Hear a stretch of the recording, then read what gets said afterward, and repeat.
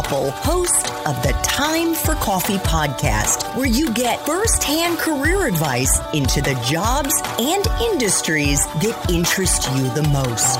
And before we start today's show, I have a quick favor to ask you. If you haven't already, I'd be incredibly grateful if you give us a rating and a review on iTunes. And if you're like me, you need to do it now because you'll forget later and because it's the best way to help others who may be in search of career advice to find this free resource. So press pause if you haven't done it and do it right now.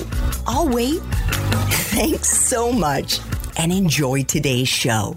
Hey there, Java Junkies. Welcome to another K-Cup mini episode of Time for Coffee. By the way, K-Cups come in 3 sizes, single, double, and triple shots, or roughly 1 minute, 5 minutes, or 10 minutes in length. So if you don't have time to throw back an entire caffeinated career conversation, these K-Cup mini episodes of T4C can give you a quick caffeinated fix, whether you're on the go or you only have a few minutes to binge. So grab your mug and take a chug, because it's time for a caffeinated career triple shot K-Cup with my guest, Josh Lebs.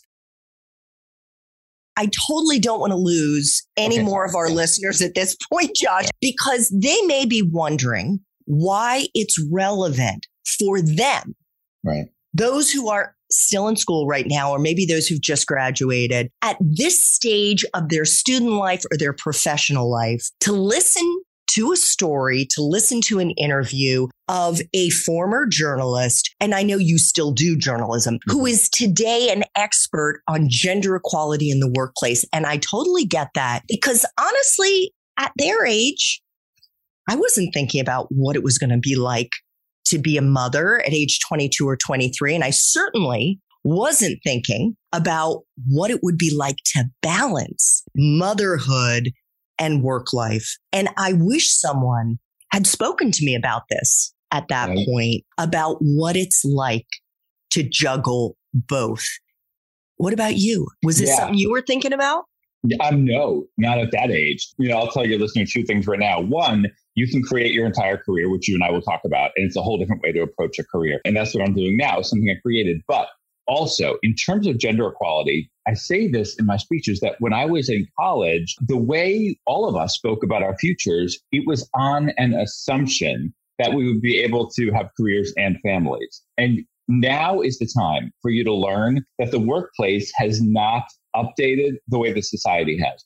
Workplaces will still push you, if you're female, to do the caregiving, will push you, if you're male, to not do the caregiving. And going to work for a place in which that's changing will benefit you. So you want to have your eyes open well before you ever have kids or anyone that you need to take care of. And I will share some tips with you during this conversation about how to spot a place that will make sure that you can have those options in your future. And I speak at tons of colleges and grad schools all the time. So I know this is important information for your cohort.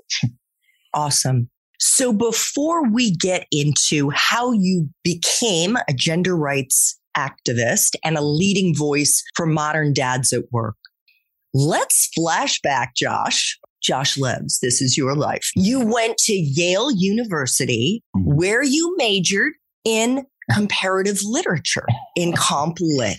Did you know what you were going to do with that major when you graduated way back in 1994? So you had to choose a major in college. I had a feeling back then that I would never need that major for anything. And among the students, I was kind of known for being the lit major who never read the books. I just didn't have time. I was doing journalism. I was doing all these projects. I was so involved in things. I chose Comp Lit because it was the only way to take multiple classes taught in different languages. So at the time I spoke Spanish and Italian. I was learning some Hebrew. I wanted to take classes that were taught in different languages. And by doing that, quote unquote, comparative literature, where you're studying literature in different languages, I could sit there in class and converse in those languages. So that's why I did it. I had a feeling the languages would be helpful eventually, but no, my only focus really was to get the best experiences that I could in college, whether it was through classes or outside of classes, and then to take those experiences with me. But did you know at all what career you might want to pursue? Yes, I knew in my head that I was going to pursue broadcasting. I didn't tell anyone. And at Yale, there was no TV station. There were some newspapers and stuff. I did some magazines and writing. I knew I wanted to do broadcasting. And so I knew that learning to be a good communicator in general would be really important. So languages helped because they got me thinking about communication. I spent part of my one summer at Gallaudet University in Washington learning basic sign language because I wanted to learn a whole different way to communicate. So I knew in my head that the more I learned about communications, the more I'd be able to apply those skills to broadcasting. But there were no broadcasting classes at Yale. It didn't exist. So I was just like, let's keep the skills and then I'll find a way to use these later on. Beautiful. So you mentioned all the other things that you were involved in. Could you share what they were, the extracurriculars, maybe internships, part-time or full-time jobs, whatever it was that you were involved in as an undergrad? And do you think in hindsight, any of them actually helped prepare you for the working world? And if so, how? Sure. So some of them did. I mean, I was doing writing for a bunch of magazines there, which meant I would also conduct interviews, sometimes with famous people who would come to campus to give speeches. So there was that. Yale happens to be a very drama-based school. You know, there's tons of actors there. It's where like all these professional actors who are child actors are also going to school and taking the train between New York and New Haven every day. So since there's so much drama there, I did take part in something called children's theater, where we would go off into the community and help kids learn to communicate through theater. And so I learned those skills as well. And then I wrote the book for a musical. And because there's all these talented people at Yale, I had all these people write the music, some of whom are now off like writing the music for the most successful movies and TV shows and Broadway shows in America. Wow. So, I was spoiled with the talent that I was around. So I wrote a children's musical. I wrote the book. And then, so I had that experience, and then we performed it, and then we brought it into the community. And what was it called? It was called Inside Out. And it was barely tangentially representative of environmental issues, but not in a clobber or you over the head kind of way. It was about using the imagination and unlocking the imagination.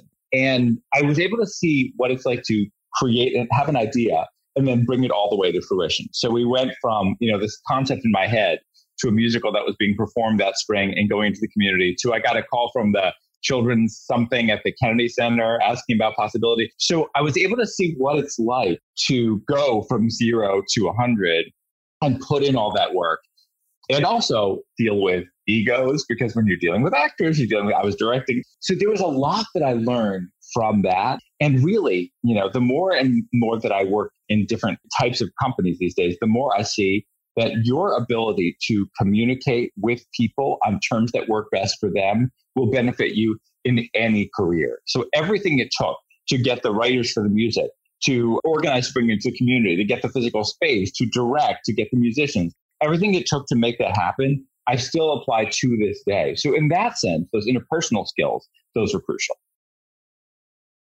Thanks for tuning in to this K-Cup mini episode of Time for Coffee. If you want to listen to our entire caffeinated career conversation, please check out the show notes for this episode.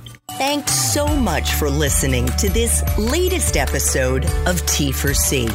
And if you're interested in learning more about my coaching services for confused college students and recent grads, feel free to check out the Time for Coffee website under the coaching tab at time4coffee.org or text me at 202-236-5712. That's 202-236-5712.